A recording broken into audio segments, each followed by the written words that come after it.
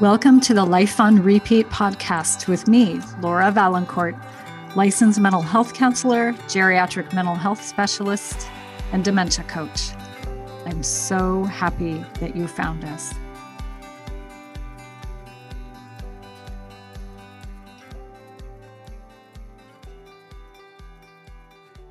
Hey, folks. I am really pleased to have our guest on today. Peg Sandeen is joining us. And Peg is a social worker with over 25 years of experience in end-of-life care, has a really amazing personal story as well as to what brought them into this work. And Peg is also the CEO of Death with Dignity. So we're going to be learning a lot about end-of-life care, what the policies and rules are, especially related to dementia, which some of us are just learning the limitations to death with dignity and end-of-life care with folks who have a type of dementia. This is just going to be a great conversation, I know. So welcome, Peg. Thank you so much for joining us today. Oh, hi, Laura. And thank you for having me. I'm so excited to be in conversation about this very important topic with you this morning. I agree.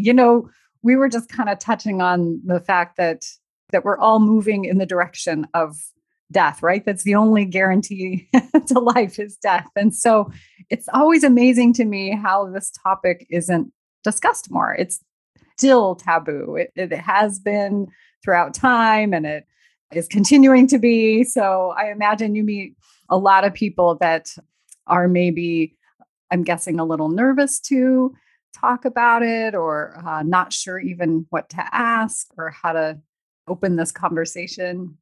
I have two different stories that I'm thinking about when you open up with this. And one is a funny story. So I'll go with that first, and then I'll go a different, more serious direction. But, I'm the daughter of a hospice nurse. And so in my life, when I was growing up around the kitchen table, my mom would talk about dying. Dying was very normalized in my family. And I say this is somewhat a joke and not a joke, is that when I went to college, I sort of figured out that other people didn't talk about dying around the dinner table like I did. Like I was like really different in that one little sense. I was so fun at parties, right? I kind of had to figure out like, this is not the topic of conversation in a college party. But it really, I think that it goes to what you're saying. It's like we're all going to die. We all have loved ones who are going to die. And it is one of the only enduring things that we will all experience. And yet we have this taboo and we don't talk about it, and I think that is one of the biggest challenges that I face as a social worker in end-of-life care is people wait until the time when they're dying to actually begin the conversation. And that's a really hard time to have the conversation. It's much easier to have the conversation when someone is alive and well, and there's not so much pressure to make decisions right at that point. Yeah. I've been seeing too, and I don't know if you have as well, but it seems with the baby boomer population, the big massive change makers that were born on the planet, during this certain time, that they, and I know obviously I'm making a generalization here, but it seems like they're demanding a different way, that they're the ones that are asking these questions. They're the ones that are saying, hey, I don't want to face death in a traditional way that my parents did or my grandparents did. And I'm seeing these questions being asked more and more, whether it's a spouse, somebody that's caring for a loved one, or whether it's adult children caring for their parents and watching this process and learning from that and recognizing that they want it to be different for themselves and their loved ones. And so I'm wondering, I would love to share with our listeners just kind of what brought you into this work. It sounds like you have a history with your mom that was unique. It's so interesting what brings us into what we do. But I'd love to hear more specifically what brought you into working with Death with Dignity, and then we can talk a little more about that too. So I think that many people who I meet who are in the Death with Dignity movement come to this movement because of a personal experience. And I've been in this job for 17 years now. So I've been doing this for a really long time and hear so many stories. But my personal story is that when I was very young, I was 25, 26, 27, I was married to someone His name was John, and he was diagnosed with HIV. And this was in the 90s when HIV was very much a death sentence. But the death sentence came at the end of a pretty ugly period of dying, a period of dying that brought a lot of suffering to the person. And John was the same way. He suffered greatly. And sometimes I think about in my life, it's contextualized because of my age, because I was like 26 and he was 33 when he died. But I do think moving forward, some of the challenges that we face would be the same if we were 50 or 80. So sometimes I talk about age and it matters and it doesn't matter. So I do want to just name that. But he was very, very ill, as you might imagine, someone with HIV in the 90s, including AIDS related dementia. And, I was forced to work. We were very young. I had a 2-year-old at the time. And so I had to stay employed to keep insurance, to keep his health care. And for those of your listeners who are caregivers, right? And you understand this. I'm not sharing anything, like you understand the bucket I'm looking into when I talk about this. And so I was working and we had to have hospice involved. I had to have support. And he died at the end of this again, so much suffering. And the challenge is that when he was first diagnosed, like we sort of understood the path that would come before us. And he asked me to end his life. And I couldn't do that. I mean, that's murder. And again, this is something that for the caregivers who are listening, they understand this you can get put in positions that you never imagined that you would be in, or that there are no answers to. There are no good answers to. What was that like for you? Because I talk, with families all the time who maybe a couple is working through a new diagnosis. One of them has a new diagnosis, and that conversation comes up almost 100% of the time is, what is the end going to look like? And what control do I have over that? And that position of being put in as a spouse or a family member. And so I'm curious for you at 26 years old, hearing your spouse tell you that they just want to die or they want you to help them die. What was that like? Oh, it was so incredibly difficult. What words are about difficult, right? Like it was a morass of ugliness. I don't even know what else to say. I think that I was in shock. We had this new diagnosis. It was completely unexpected. It came on Thanksgiving Day. And again, I'm like 26 years old. Came on Thanksgiving Day. And it was immediately like we knew the end. We could see the end already, but he was healthy. So this is the same experience. Like you have someone who seems well, but they're not, right? They have something going on that is kind of invisible. It's very invasive. It will kill them. And what happens is you just jump to all the horrible things and you consider all of them and a hastened death or whether or not you're going to end your life, like all of those questions come up. And I think about it, I don't even really know how to put this into words, but to say like, it seems reasonable to me when you have such a horrible, like you've learned this diagnosis, that you go through all the scenarios. That seems very normal to me. And yet with something like dementia or diagnosis of dementia or diagnosis with HIV, the different scenarios can be very horrible. Right. And so you asked me what I felt. I intellectualized my answer, but it was hard. I mean, that's what I could say. And it was just kind of like unimaginable. Like when you think of your life at 25, you don't think about this question. And I think when you're 52 or 80, like all of the scenarios that you consider, it's just so incredibly difficult. Yeah. Yeah. When I talk to people too, we talk so much about wanting the suffering to end.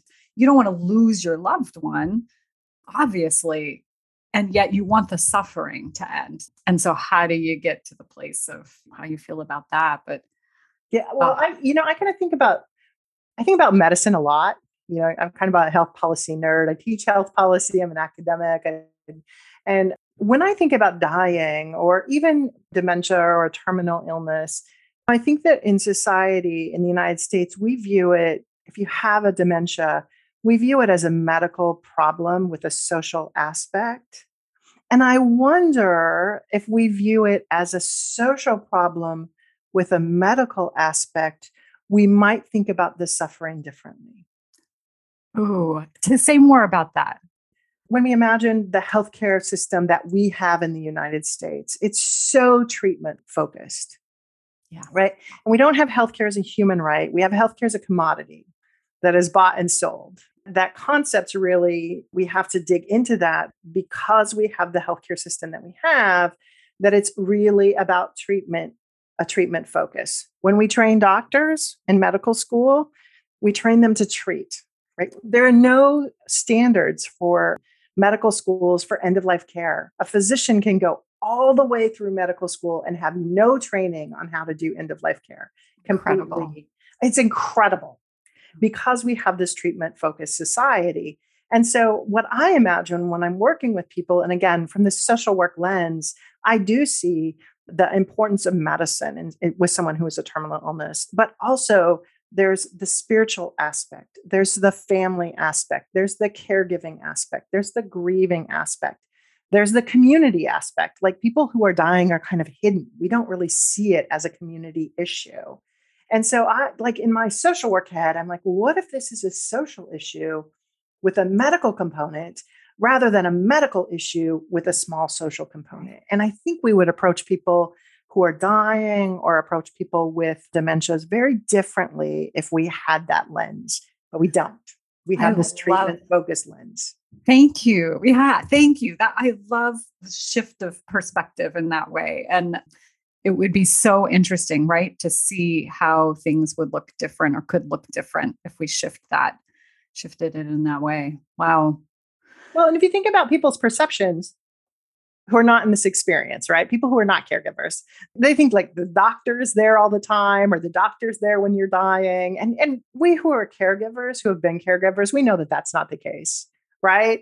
Like the doctors come in, they prescribe, they adjust medications, but really it's us as caregivers, it's nurses, it's social workers, it's volunteers, it's nursing home staff, whatever it is. And so we have this like lens, like, oh, this is about medicine. And this is not about medicine. This is about caring. It's almost a reclaiming of that experience, that space, that very much. So let's talk a little bit about, let's jump into the death with dignity piece, just so that folks can have a better understanding about what it is, what's going on policy-wise in the country, in different states. And then I'd love to get a little bit of education about how that applies to folks with memory impairment or dementia as well. Yeah. So 10 states in the United States have a piece of legislation, and it's broadly called Death with Dignity, or sometimes the medical procedure is called medical aid in dying. And what Death with Dignity is a piece of legislation that tells a physician and a patient all the steps they have to follow to request a hastened death or to request medication to end their life. And almost all the statutes, the 10 different statutes in the United States are nearly identical. And so I can talk about Oregon, which is the first state that happened in 94, or I could talk about New Mexico, which is the most recent state that is just getting ready to have its first year sort of anniversary of having Death with Dignity available. And the laws are almost interchangeable with a few sort of minor tweaks depending on the jurisdiction. And essentially, at its core, what the Death with Dignity bill allows is a person who is terminally ill to say to a physician, I would like a medication to end my life. And the Death with Dignity law tells that physician how a person would qualify, all of the steps to qualify. We think of it as a standard of care. This is what physicians have to do. Medical model, yes. It's a medical model. And because medicine, the AMA is opposed to Death with Dignity, but state medical societies have actually moved to neutral on the issue. A majority of physicians support Death with Dignity. And so typically we would think of the medical model being established in medicine, but because medicine is sort of split on the issue, that's why we have legislation about it. Like legislators say, this is what you're going to do. If medicine's not going to regulate itself, the state will regulate it. So 10 states have regulated this. And essentially you have to qualify, so go into the specifics here, you have to be terminally ill with a prognosis of 6 months or less to live. You have to be mentally competent to make and communicate healthcare decisions. You have to be an adult. So those are the three basic kind of qualification standards. And two physicians have to examine you to determine that you meet all of those things. So again, terminally ill, 6 months or less to live, which is the hospice also prognosis qualification standard. And then the mentally competent to make and communicate healthcare decisions and an adult. So that mentally competent piece, is that during the time of the visits with the doctor clearly, but also at the end? So it is for the visits to the doctor. So again, if you think about how medicine works, when a physician writes a prescription, they don't continue to necessarily follow the patient as the patient takes the prescription. They do, but we have this perception that a physician is always there, and we as caregivers know that that's not what happens.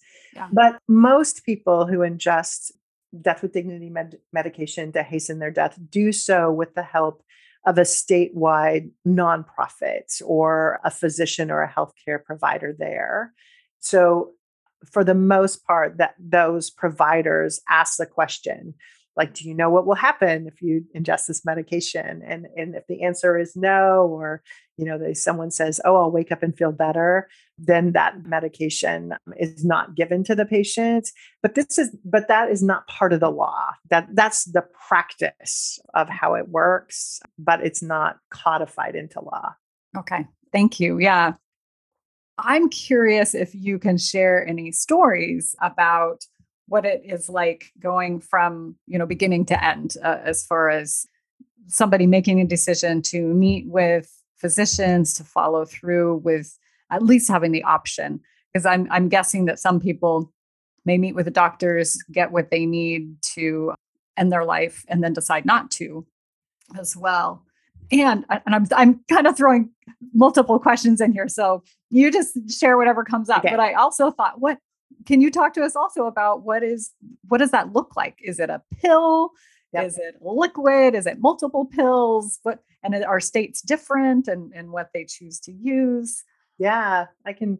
So in terms of people qualifying or stories, one of the things that I find so interesting is that because becomes a political debate, right? Like, and becomes part of politics, people think that this is so incredibly controversial and people don't know, and whether or not they use death with dignity. But really, in my experience with patients, folks who get to this point are resolute, right? They tend to be calm. There isn't a question like, oh, should I do this or not? Like, they understand the course of their illness. They understand the course of their treatment. They know that they are dying.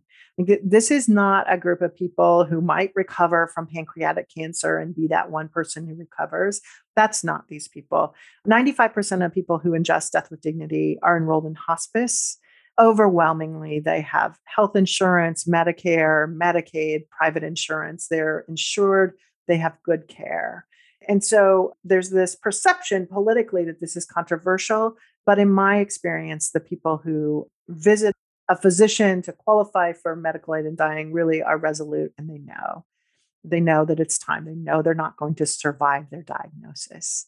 And so there's a sense of calm. So that's a thing that happens, is that they very much kind of have their ducks in a row. There's a process you have to follow.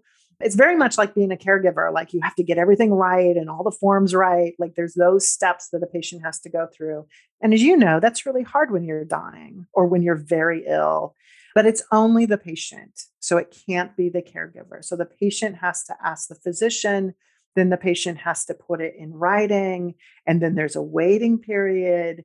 And then the patient has to ask the physician again. Those are some of the steps that. How long is that waiting period? Just out of curiosity. It's different in every state, but it's about 2 weeks. It's about 14 days. Some states have 2 waiting periods where there's a 14 and then a 2-day waiting period for the prescription to be written after a person is qualified. Other states, Vermont just took away that second 48-hour waiting period.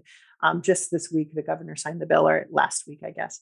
But you asked about a patient's story. One of the things that is really fascinating is that if a patient is choosing a hastened death, they're choosing the timing and manner of their death, they very frequently bring their loved ones around, right? And so there's this this moment where family gets to come together, and it looks all different ways. Like if it's a raucous family that throws a big sort of alcohol party, like there's that. Or if it's a quiet family that's praying, it's that too. But that's a hallmark of Death with Dignity, is that so many loved ones get to come around together, whether it's the moment that the person is ingesting the medication or the day before. And it's so, again, as a social worker, it is so enriching. The family, I mean, they're sad. They don't want their loved one to die, right? But they do want the suffering to end, and they do want to honor their loved one's wishes, and they want to be there. And again, I'll use the word sort of in celebration, and it's not like we typically think about celebration. It's more like that, the love, the reverence, the being together. Yeah. And it just looks like, if you think about what it looks like what that family looks like, right. However they celebrate things. Unique as each individual can be. Individual, yeah. And it is such an honor and privilege to be a part of that. I mean, I just have to say, to be invited into that is so, again, it's just an honor, I would say. Absolutely. So can you tell us a little, tell us about the medication piece. What does that look like? Yes. And I also want to talk about the people who choose not to ingest the medication. So the medication right now, it has changed over time. And each state that has a Death with Dignity law publishes annually a report to the people of the state that's available. If you live in a Death with Dignity state, if you live in Oregon or Washington, Vermont, New Jersey, California, Colorado, if you live in one of these states, you can actually go to your public health website or your state Department of Health website and read the statistics. And they each report on which drugs people use. They report a whole bunch of information, but the medications that are prescribed are available, or people can see what they use. And it tends to be a cocktail that a person drinks, right? And so that's the easiest point. Essentially, it's an overdose, right? I mean, if you think in what is it? Like straight up, what is it? It's an overdose. And so you can't take a whole bunch of pills at once. So, it tends to be a liquid. It's a combination of a whole bunch of, I think 3 or 4 or 5, depending on the formula that is used, medications. In some places, the pharmacist actually comes to your house. Pharmacists are really important parts of our healthcare system. And there are some pharmacists who take this very seriously. They want the patient and the family to understand how the medication works. And so I have seen that, but it's a liquid medication that a patient drinks. It's very bitter. It tastes very bad. In our movement, people talk about that might sort of be strange to your listeners if they haven't had this conversation before.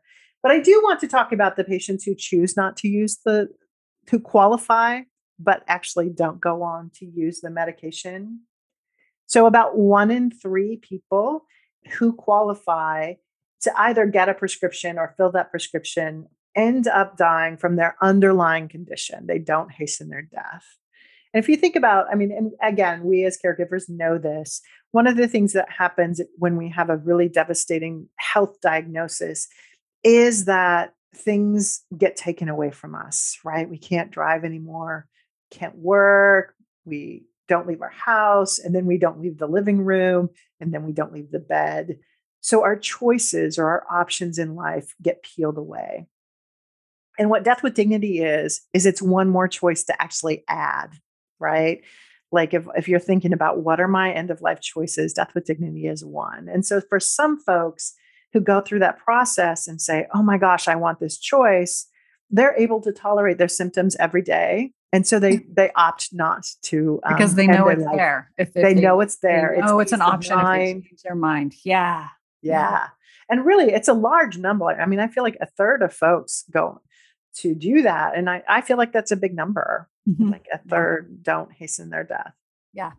Thank you for sharing that statistic. I think that's important. And again, these are folks that have gone through with the appointment, that have gone through with getting the prescription and then waiting or deciding. Yeah. Well, and they've gone through the waiting periods. They've had 2 physicians evaluate them.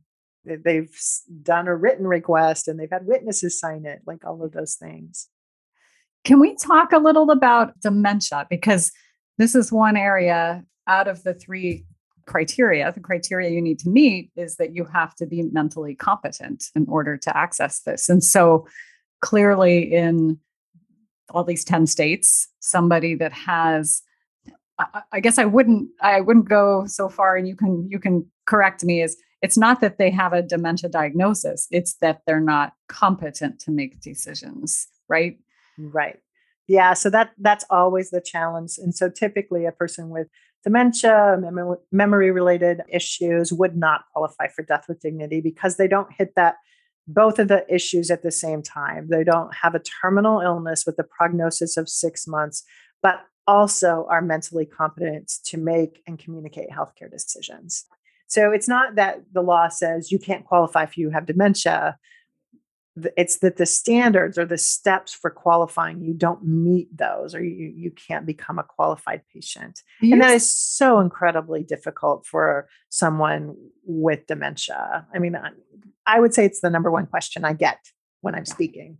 Yeah, I bet. Oh, I bet. Because it's up for so many people are experiencing that. Do you foresee change in the future in that area, in that arena? What is the talk going on in that community about dementia? I don't see a change in terms of allowing people with dementia to qualify. And one of the reasons is that would move the United States to a place where euthanasia is allowed because someone else would have to make the decision for you. Okay. And I don't think that is going to happen in the United States at all. We do see it's legal in Switzerland, in Belgium, in Canada, somewhat. But for the most part, it is not lawful any place in the world except for those kind of 3 jurisdictions. And a couple of other countries have passed recently. And I think that we'll see, or it will play out whether or not the qualification standards are how they are. But right now, there's only 3 places in the world where it's allowed. So I don't think in the United States that it's coming anytime soon. What were those places? Switzerland, right? And then Belgium and Canada. Okay. So Canada had a Supreme Court decision several years ago where the Canadian Supreme Court said that if you are suffering, right, and if you have a long-term illness or suffering illness or terminal illness, you had a right to access hastened death or death with dignity. And then each of the provinces passed laws to talk about how to put that into place. And so the differentiation here is in the United States, each state has said you have to have a terminal illness. And in Canada, that's not necessarily the case. They based it's more on the level of suffering. The level of suffering. And also allowing someone else to make the decision for you if you're not able. Well, you have to have sometimes said, like, this is what I want. Right? This is what I want. So getting something in writing, like in your advance directive, or I guess I'm not sure what that would look like there. Yeah, I am no expert on the Canadian law. I'm at all. Come on, Peg. I know. I know people, but I'm no expert on the Canadian law. I think, really in the United States, the place that we see more people, and this is not a great number of people, but Amy Bloom just wrote about this in her book, In Love, where going to Switzerland to access their services, where they're the only jurisdiction in the world that allows someone who's not a Swiss citizen to use the law. And so a few folks with dementia have managed to qualify. It's very, very difficult to qualify. It costs a lot of money. It's a tough path if that's a path that someone chooses. Okay. Thanks. Yeah. Thanks for bringing that up because I had been hearing a little bit about Switzerland and someone's experience. Yeah. If anybody is curious, I would really encourage them to read that book because I think that she does such a nice job of describing, and she really tries to describe her husband's experience. So what is the patient feeling? What is the person feeling? She does a really nice job of telling his story and tries to get away, out of his way to tell his story, even though she's the author. So I think I really appreciate that book. Nice. I'll put it in the show notes for sure. Yeah. It's by Amy Bloom, In Love. Yes. Title. Yep. That's what it is. Fantastic. So, knowing here in the US, we do not have access to death with dignity for ourselves or individuals that are not able to, are not mentally competent to make decisions. What would a dignified death look like for those who have dementia? What can family members be thinking about? It is so incredibly difficult. I mean, there are not good policy answers. That's frustrating for me as a social worker when I'm faced with a family or a person with a new diagnosis of dementia. It's scary, it's hard, and there's not good answers. And, I think that I lean back into my social work training to make sure that families and people communicate their end of life care wishes. Write it down formally in an advance directive or a living will or whatever format, or a POLST or a MOLST. Those are when your advance directive or your end of life care wishes become part of your medical record. That's what a POLST is, or sometimes it's called a MOLST. So making sure that your end of life care wishes are known. Mm-hmm. Mm-hmm. And then also, I think about, like, I have a daughter. I think about, she would probably have to make decisions for me if I ended up with a dementia or an end of life something that I couldn't make my own decisions. So making sure that she knows what I want, right? So she feels empowered. And so I think about things like, what would be good markers for her? Like, I love my coffee in the morning and to read the paper and to do the crossword puzzle. Now, I know that that's not going to be like my entire life. The fact that I might be able to do that or might not, it's probably not a reality that, if I live very long, that at the end I'll be able to do that. But enjoying coffee, right? Or enjoying something as much as I enjoy coffee. If that's gone for me, I sort of think like those are markers that she can begin to think about, I don't want further care. God, yeah. So being clear, I wrote a couple of these down.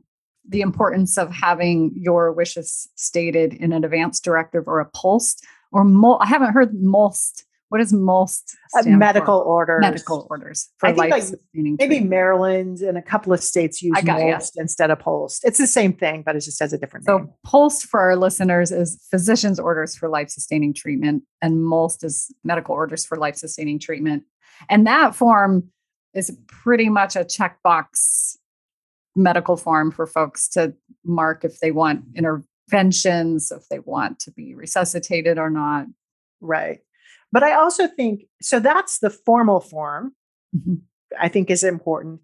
But I also think these informal conversations to get, again, this concept of markers. Like, if I can't really enjoy my coffee and say I switched to orange juice, and I'm loving my orange juice, that's fine. Like, I don't, but like that a moment of enjoyment, if I don't have that anymore.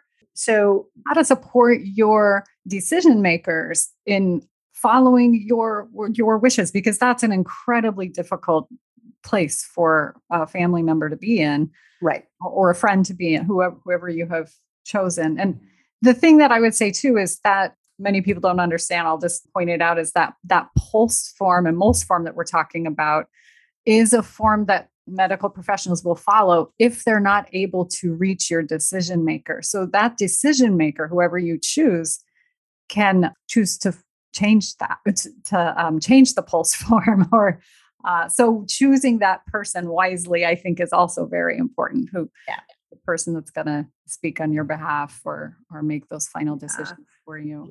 Yeah, we call that person an agent in choosing the right healthcare. I think that we think like, oh, our kids are at, like, I gave the example of my daughter, but for some people, that's not the right decision maker for them. And it's okay. Like, you have to be okay with that because it's your life and you get to decide who is your decision maker for you. And it might be more of a neutral friend. Right. Like, that might be a better decision maker. And that would be fine. You get to make that decision. Another thing that I think is really helpful is if you record a video or if you put it in writing, because, it's like my daughter and I'm 55 now, my daughter is 30, we have conversations now. Say I'm 70, she might not remember. If I go record a video, she has something. And then I think that those pieces kind of form a body. So it's the POLST, the MOLST, right, which is the formal piece. And then also, if there's this informal conversations about markers or things I would like, or videos recorded, it just gives a more robust support for a caregiver who's making decisions. Yeah. Yeah. This is fantastic. Peg, I want to thank you so much. These are difficult, like I said, conversations for folks to have, thoughts to be thinking about. And certainly, again, we get so many questions. I can't tell you how many times I hear people say, "Oh, if I got Alzheimer's disease, I would just do the death with dignity. I would just end it. It's really easy to say those things when you're not in that position. And this is just a good opportunity for folks to think about what really are the options and what really does it look like and who does it apply to. Yeah. If folks want more information, our website, which is deathwithdignity.org, has a lot of good information. And that's a good place to get more information if folks are curious. Fantastic. Thank you. I will definitely add that to the show notes. I'll put Amy Bloom's book in there. Is there anything else you can think of that would be helpful for our listeners to access? One of the things I'm wondering is if you have a good resource for having that conversation or making your wishes known or creating a video or... I haven't scanned around the internet right now, so I apologize. I don't have those kind of I feel like that's in my social work toolkit. I got you. Yeah. Yeah. So no, but this is good. I mean, just calling it out so people do some research. Yeah. Look it up. Yeah. I'll poke around too and see if I can add something as well. But specifically for dementia, I think that's where obviously our listeners are most interested in, but I think the general public, I mean, this is, I don't have my statistics in front of me either, but when we look at causes of death, dementia is up there in the top 5 and of terminal illnesses. And so, this is no small thing. People are asking these questions for a reason. So, yeah. Again, I can really sort of, the struggles of being a caregiver resonate with me. Personally, I've been there and as a social worker, so I very much understand that this is a tough problem to solve. It's very hard. Yeah. Peg, thank you so much for joining us. And I just appreciate your time so much. And we will keep in touch. As things change and policies change, I just want to thank you for the work that you're doing because we need it clearly. Well, and thank you, Laura, and thank you for your podcast supporting caregivers so much. I hope you enjoyed this episode. If you have comments or would like to send us a message, you can send it to hello@lifeonrepeatpodcast.com. Please also consider following us at Life on Repeat Podcast, either on Instagram or Facebook. The information shared in this podcast is not a substitute, nor is it meant to convey professional, legal, psychological, financial, or medical advice. If you can use such services, please seek them out from someone you trust.